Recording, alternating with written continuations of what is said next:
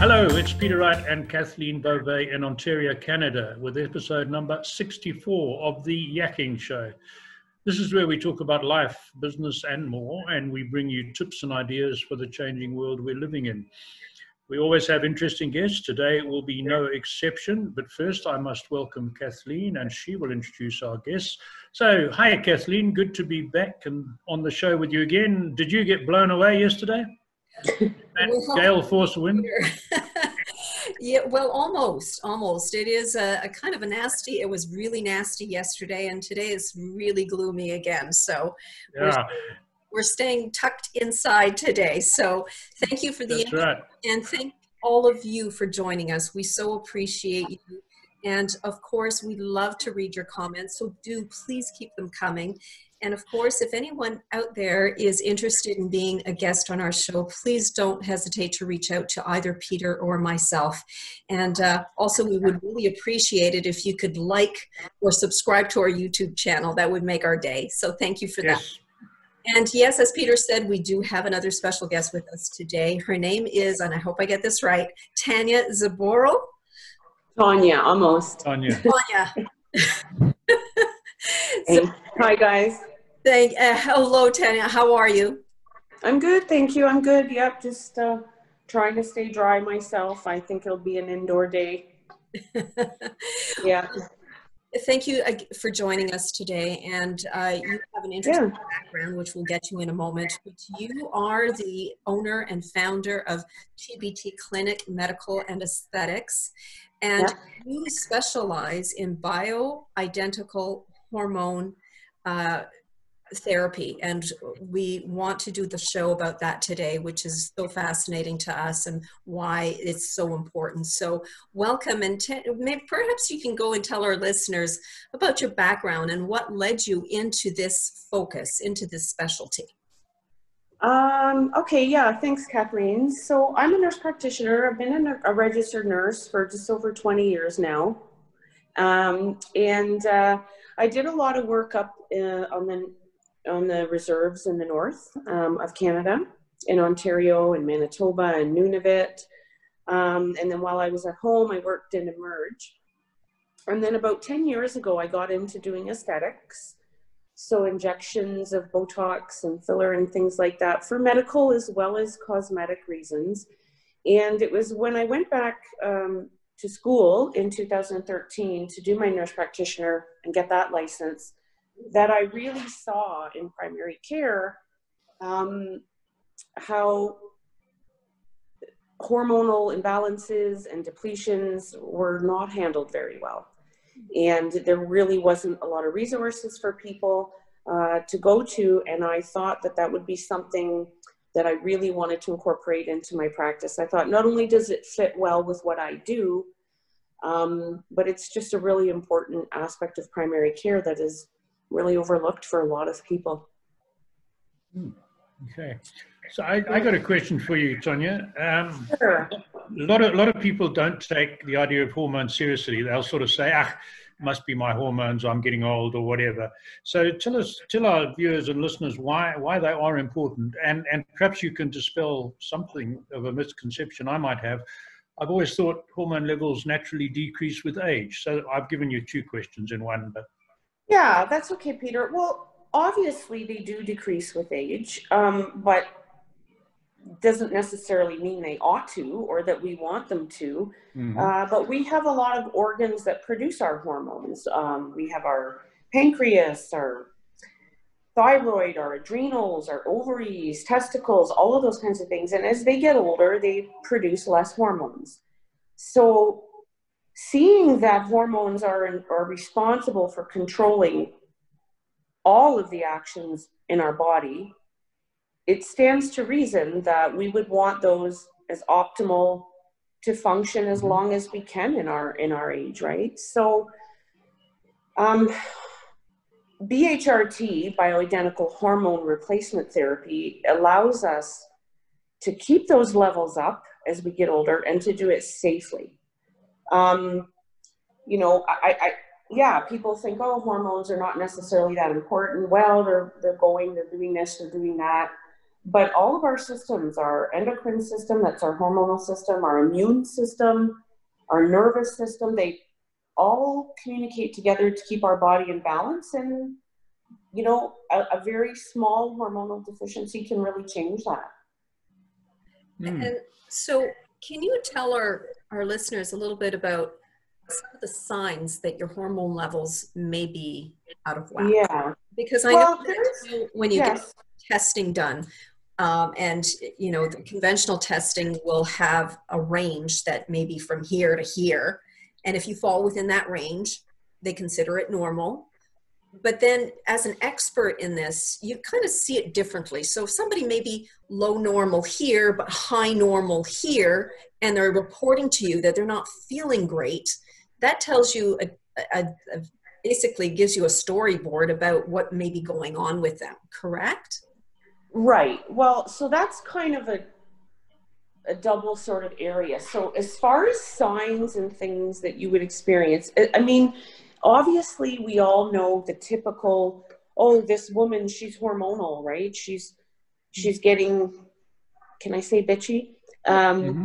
Right? You know, moody and night sweats and hot flashes and vaginal dryness and painful intercourse. And those are the things that people know, and those are the things that are sort of cliched as a hormonal imbalance, right? When you're getting premenopausal or into menopause. But you know what? The hormones do everything. You start to notice, you know, with men, a lack of libido, a lack of bone mass, a lack of, you know, a lack of energy, more fatigue, more weight gain, especially around the middle. Issues with sleep, having a harder time getting to sleep and staying to sleep.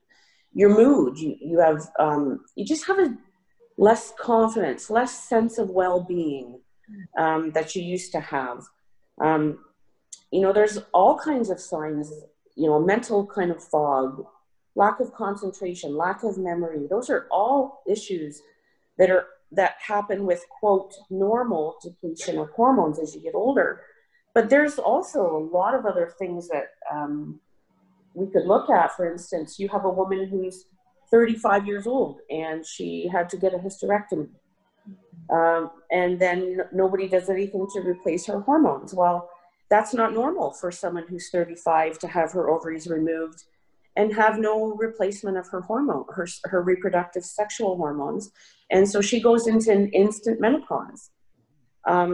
Hormonal imbalances are what also are factors with things like diabetes and all kinds of other illnesses.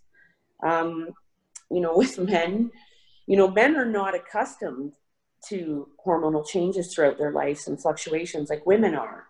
So as women, we're used to that, unfortunately. And some women suffer more from their monthly hormones shifting more than others. And so they were accustomed to the fact that our hormones are going to change. And for men, they're more fortunate. They tend to have this nice high hormone level, and then all of a sudden they get to an age and it's like it just drops off.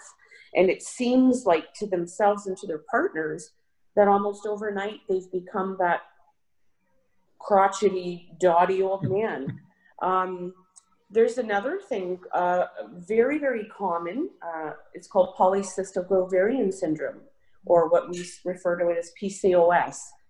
And approximately 10% of North American women have that.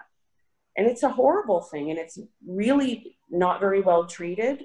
People come because they've been sometimes looking for help for decades. And so basically what happens is they have an overgrowth of tissue and cysts around their ovaries.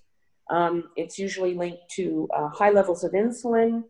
They have issues with a lot of weight gain. They can't seem to lose the weight no matter what they do, you know, and they're told just to exercise more, watch what they're eating. They get that increase, they get facial hair where they shouldn't. They get thinning hair on their head, acne. It's a very classic look. And that, you know, people need help dealing with that, because for young women who have that, it's a really hard, stressful thing for them to go through, not to mention the infertility issues that often come with it. So there are a lot of different signs that would lead to the fact that your hormones may be depleted or out of balance. And as far as lab work goes, Kathleen, yes, we have that, you know, range that we use, and lab results are a part of a proper BHRT regimen. But it's important to treat the patient and not the lab results, because lab results provide a range or an average based on a specific demographic, but what's low or normal or high on a certain lab value doesn't necessarily translate to an optimal hormone level for a specific person. There's many factors that are involved in our hormone functioning, not just what's the level, but what are our receptors like? Are our receptors sensitive to the hormones? Are they insensitive? What is the signaling system like? Is it working well? Lab values don't, tell you anything about that.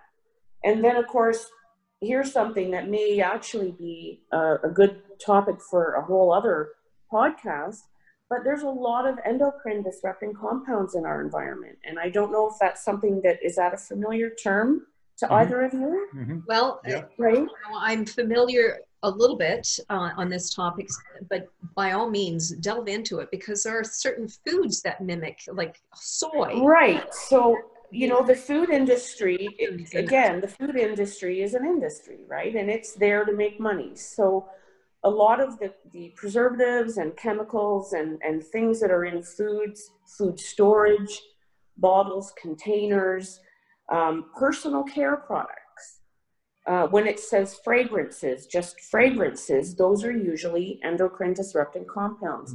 And they are most often some sort of an analog or a type of estrogen. Well, those compete with our own estrogens or other hormones, and they're very, very strong. They're synthetic. They're not identical to our own, and very often they win out and cause a lot of damage. And sometimes the lab values are picking up the endocrine disrupting compounds. So our level may say that it's normal, but our true level of our own bioidentical thyroid molecule or estrogen molecule, which is estradiol, or progesterone molecule, could be depleted, but these synthetic analogs are competing and showing that the level is okay. So there are a couple hormones that, as I get involved on a regimen with people, that are important, that they're at least at a minimum level. But other than that, it's like I said again, it's really important to go with the clinical symptoms and treat the patient and not the number. Yeah. So, apart from the obvious male-female type hormones, do men and women experience hormone imbalance differently for, say, adrenal or thyroid-generated hormones, or are they similar? They're very similar, and yet they're not only different across the gender, between the two genders, or well, I guess there's more genders now, but I don't get into that because that's even more complicated as far as treating. It really is. Sure. So, but across individuals, there's a lot of different ways that those things are expressed. So, like I said, men generally will experience a decrease in libido, a decrease in sexual function, a decrease in erection strength and ability to keep the erection, a drop in their mood, a drop in their confidence, increased belly fat that they can't get rid of, decrease in strength. Women will experience those as well. But again, there's so many aspects that we overlap with, but we differ with. Those are sort of the basics that you would say. But as far as thyroid goes, yes, low mood, mental focus, lack of mental focus, communication, many different similarities and many different differences. I'm sorry that I can't really answer that succinctly with this or no, or it's either this or it's that, but it isn't. And I think that's just as a testament to why this can be so complicated and why it's not really dealt with very well in primary care. Okay. No, I think you answered it very well. Sorry, Kathleen, over to you. Okay, good. So perhaps let's explain what exactly is bioidentical hormone replacement therapy, and what would a patient, what experience would somebody coming to you with some issues, what would their experience be in terms of what they're sent for lab work, for the assessment, and all of that? So nowadays, especially with COVID, it's something that I can do with FaceTime or over the phone. If somebody's particularly complicated, I do like them to come into the clinic the first time. I do have a lot of patients that are way out of my area logistically. So we, having this type of technology that, for instance, we're using today is perfect. So it starts with an assessment, and I do a thorough medical history consult with the patient, go through an assessment of their different types of symptoms. And I use a form where I have a scale.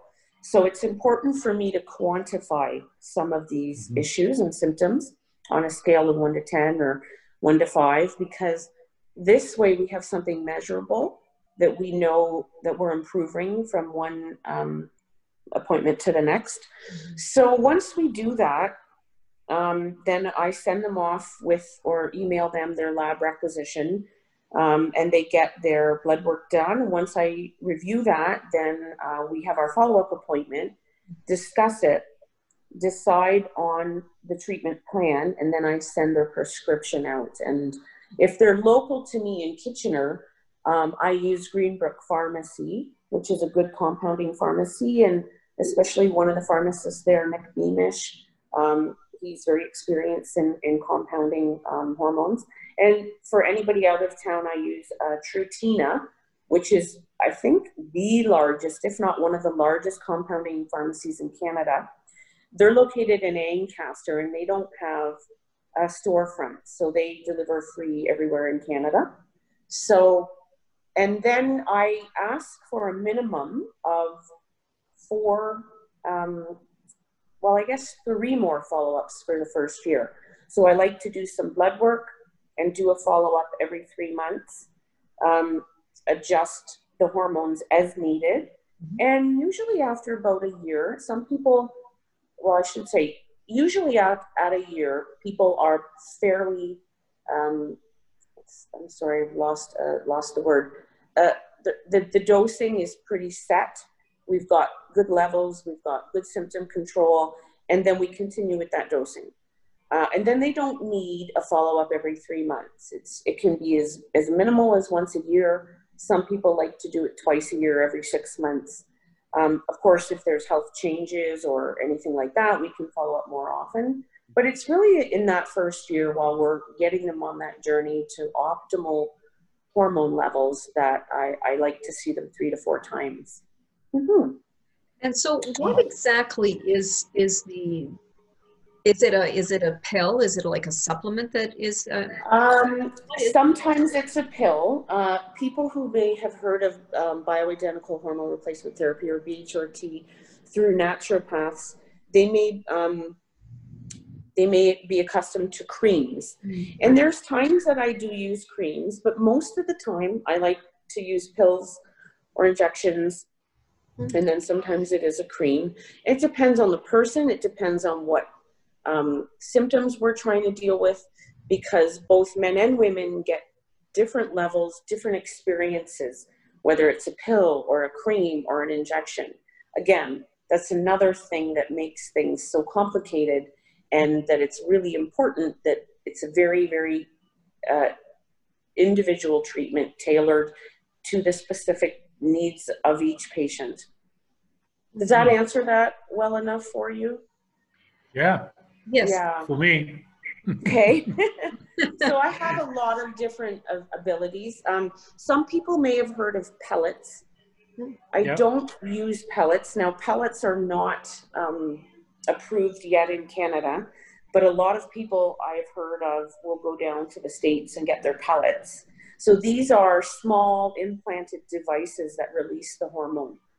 The problem with doing that is what people don't often realize is, yes, it's convenient, doesn't mean it's always better and safe. It may be at some point, but if somebody is, remember when I mentioned that it can take some months to get somebody dosing perfect for them.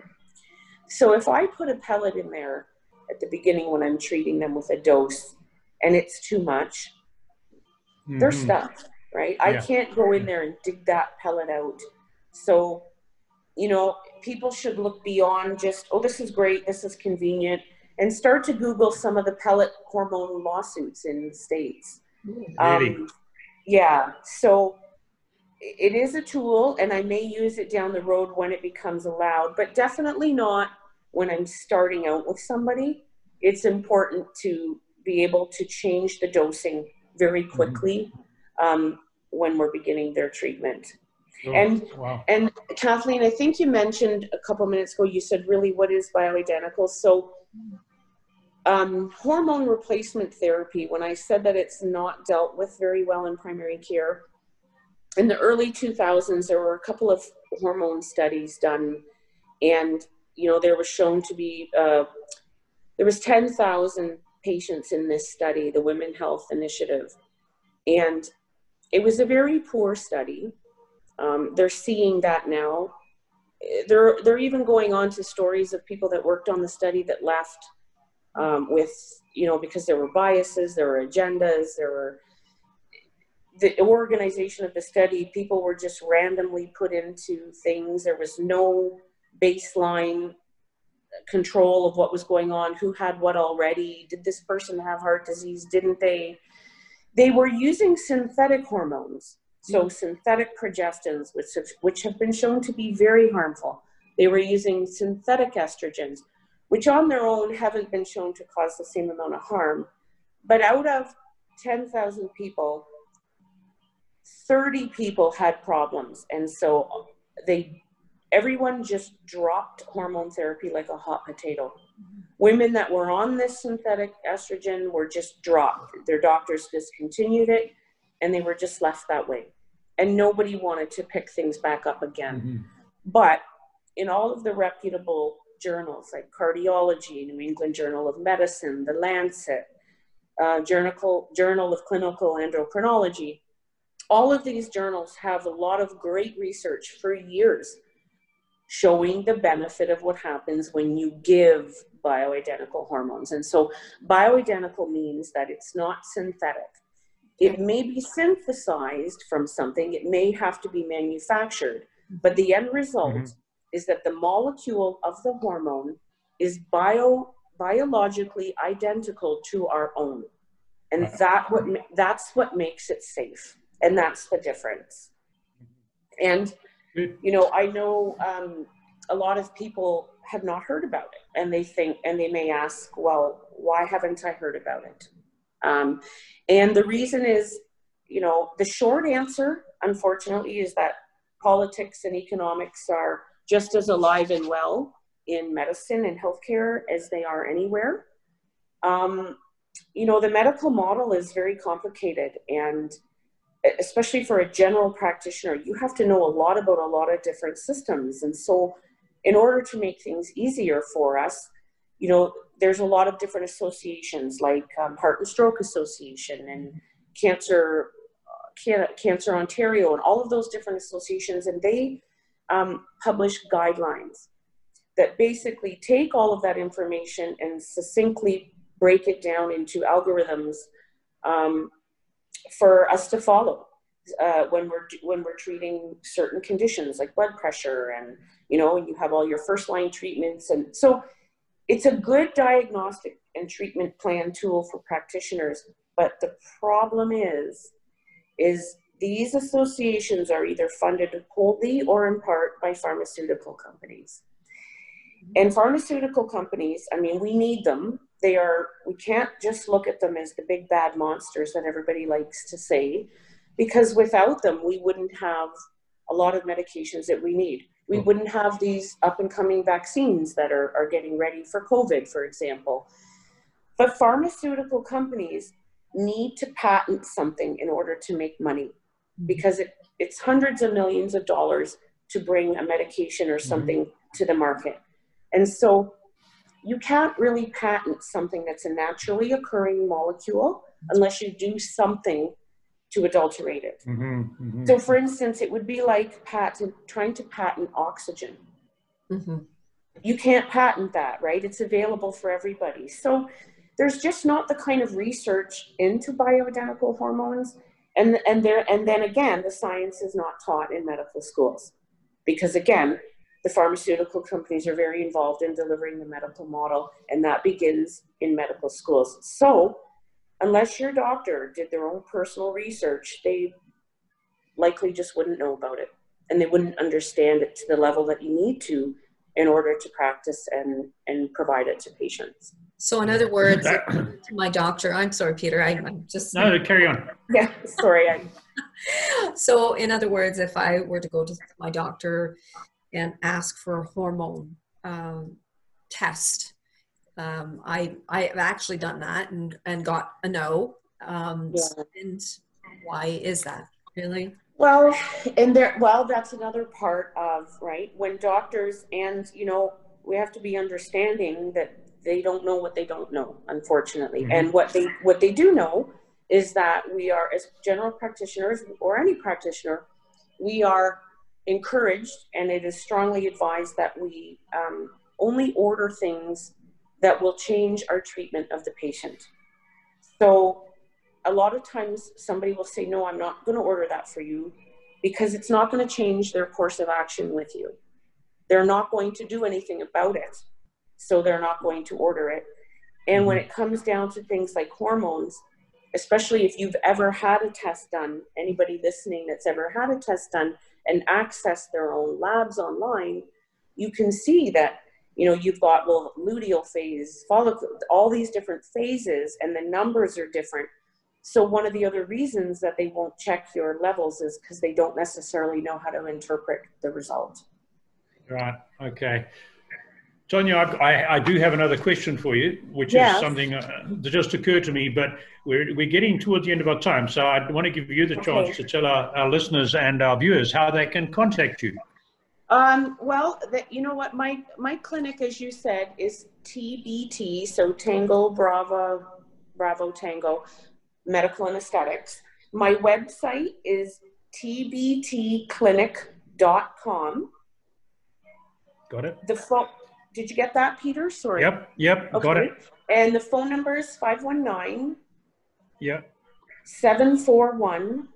Yep. 5933. Okay. They can also email me, info@tbtclinic.com. Okay. And they can also find me on Facebook and Instagram, and I can give you that. Give me that afterwards, and I can put it on. Yeah. So I want to. That's great. We'll have captions there for our viewers, so you can, addressing our audience, you can look back and pick it up, and at the beginning and end of this video. My quick question is, and I'm not necessarily talking about myself here, just to dispel any rumors to the contrary, but very often men of my sort of grey-bearded age have problems, and you know what I'm talking about, and they head off to the doctor and they prescribe Viagra, for instance, or one of the others. Is that the safer option, or should they be coming to someone like you and looking at the hormone idea first?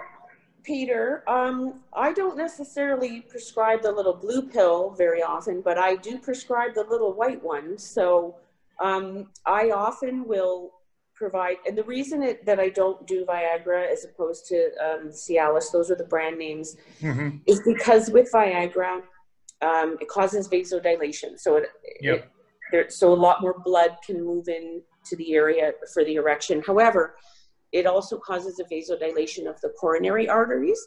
So sometimes for people, that can cause issues if they have underlying heart problems.